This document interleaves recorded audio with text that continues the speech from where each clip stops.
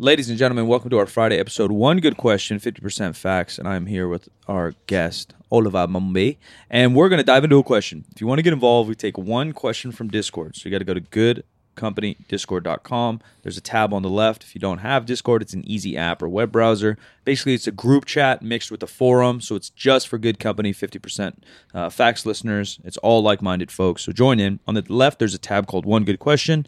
You can ask a question and have a chance to be featured on an episode. And today, we got I don't want to fuck your name up, bruh.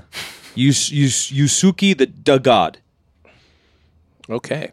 I know there's a lot out there about hybrid training, but have anyone else have experience being a locally competitive powerlifter and a runner? How do you balance it? I feel like one has to go, especially if I need to shed some pounds. So Mumby does a bunch of stuff. He's powerlifted for years. He's done a little triathlete. He grew up doing some rowing. I myself have not done extra long distance marathon running or anything like that, but I've been a strength and conditioning coach forever, which is like a similar balance when you're talking about building muscle, fatigue management, and managing someone's general body when they're in basketball training season, rugby season, et cetera, other things I've worked with. And then me, myself, I've experimented obviously with bike rides up to 10, 20 miles a day, 3 to 7 days a week, which again isn't on some Lance Armstrong shit, but we're balancing it. And my first answer to you, buddy, before we go to Mumby and see what he thinks, my first answer would be they actually don't have to give, depending on genetics, obviously, and then how extreme you take anything, and overall training years. Now, if you've been training for powerlifting for a decade perfectly and you are at the absolute cusp of being the best powerlifter in the world, you're a 180-pound kid and you're deadlifting 700, benching 4, deadlifting 700, and now all of a sudden you want to dive into some endurance training, you're probably going to suffer based on pure fatigue. Our body, our mind, our calories can only handle so much. And so, yeah, if you're so optimized in a certain sector, something will give there. Body weight, I wouldn't actually necessarily say plays a role unless we're going something very extreme and you're doing running up to 100, 200 miles. Then it's obviously going to play a role. Or if you want to be, again, on the opposite scale and you're trying to qualify for the Boston Marathon, yeah, the likelihood of you being over 220 pounds body weight is going to be rare. But if your training age, one, isn't locked in, and I know it's going to hurt everyone's ego, but you have to truly be self-aware and see how locked in you are. If you aren't eating right, sleeping right, following a program to the T for 6 years in powerlifting or in the endurance sport, running, I guess was his main question, you're probably going to be fine. You might have to adjust your calories. You might need to eat a little bit more, right? Because you're going to be running more and expending more calories. You might have to adjust when you train. If you're used to training in the afternoon and then you want to run in the evening, that might get weird. It might help to do your squats, bench, and deadlift 8 a.m., get a full day of breathing and meals in, and then get your running and get your miles in at night. Again, if you're following programs with both, it's going to help. But unless you're really trying to be elite at both, and this is going to sound mean, but if you have bad work ethic, bad genetics, and you're just like kind of an average-ish dude, then you can just easily cruise average being both. And then same with the elite genetics. Like if you have the elite genetics, because a lot of people like Nick Bear and some of these, like Nick's mentally built different for sure, but even physically, like, I mean, he's Captain America. Like he's not built like the rest of us, physically or mentally. And, sorry, Nick, buddy, he's getting a little older in age. So he has these training years. He's old like me. We know our bodies so well. But even that, his running, I think, is a little bit more elite than his lifting. Although he's very strong on an average level, he's not an IPF world champion level lifter, and he's not an IFBB level bodybuilder. So you can be pretty good at those. His physique's great. He looks fucking dope, and he's strong as shit. He's pulling 600 pounds. Like, not to take away his strength level. He's very strong.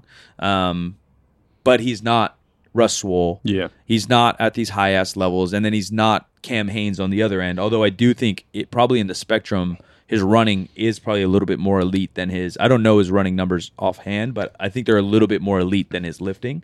But again, he's a really good athlete, and he's really mentally tough as shit. So then he can be an 8 out of 10 runner and like a 6 out of 10 powerlifter. But even for him to be a 10 out of 10 runner, he'd probably have to, and he has, you could see it physique-wise, he drops some muscle, he drops some weight. So for him to turn that way up, yeah, maybe you're not deadlifting 600 pounds anymore. Yeah, and I think for a lot of people, that's okay. It's like kind of when you realize that powerlifting it can ask a lot of you in a competitive sense. And if that's not worth it, you want to do other things, and absolutely go for it. I think people maybe sometimes don't quite realize how little volume they need to actually like just progress. Oh, or maintain. Absolutely. If you're strongish, maintaining is the easiest thing on the planet. You saw how I deadlifted yesterday. I did one set. Yeah. I did one set kind of hard, but I'll pull over 600 any day of the week. 100%. Yeah. And I know we were talking about this the other day, but like some advice I got earlier on in my lifting career, if you can call it that, is just try and progress like as slowly as possible, as consistently as possible, for as long as possible.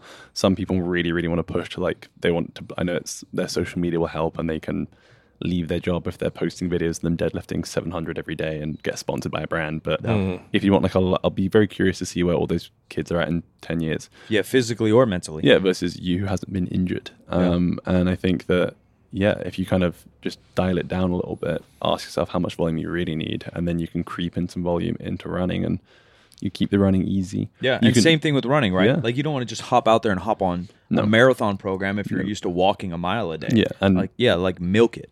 100%. And I made that mistake. The classic thing, I was like a 230-pound powerlifter and started running really hard during first lockdown in the UK and tore my calf. Yeah, of course. It went something's going to give. Went blue and black kind of across the band of it. And I still have problems with it now if I kind of don't treat my mileage properly. And because I think that's something to bear in mind with the transitioning is powerlifting builds a lot of the tissue kind of from the knee all the way up. Yeah. And you can get a lot of meat on you, and then everything from the knee down to the ankle, which is going to be a lot of the stuff that helps you in being an athlete and being able to run and gait is going to be a little bit more underdeveloped. So definitely take some time to like do your calf accessories, do Achilles work, do foot stuff, to really, really get that ankle complex strong. Yeah. So it can take your weight. And also, I know it's just running as the goal, but definitely consider like some cross training. I think at the start, because I was training for a triathlon, I really didn't fully appreciate how much cycling helped me. Cycling is a non-weight bearing sport. Yeah. So you're not going to tear your calf doing it. You're not going to injure yourself anywhere near as much as you will running. You can really hammer away, like bash away at the miles in cycling. You can build your engine, build your VO2 max, all the zone 2 goodness, and then you can just start upping the running as your body adjusts to it. A lot of people haven't gone into like different circles of strength and conditioning, and so like powerlifting has exploded over the last 10 years, so people nerd out about RPEs and straight sets versus all these different things, but a lot of those guys don't have a strength and conditioning background, and then they'll follow someone who's so into endurance training.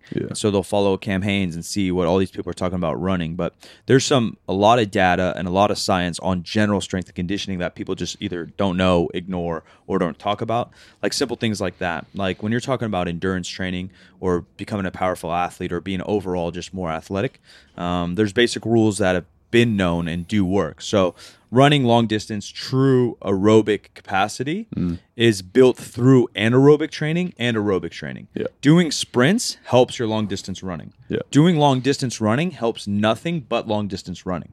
So same idea. Yeah, if people are just wanting to deadlift singles and then run 20 miles, you're missing a whole spectrum of benefits from doing something like sprints on a salt bike, different modalities with your body, even just higher rep sets. That's where something like cross training, maybe like for deadlifting, doing lunges 50 yards probably is not necessarily going to get you too sore to do something like that.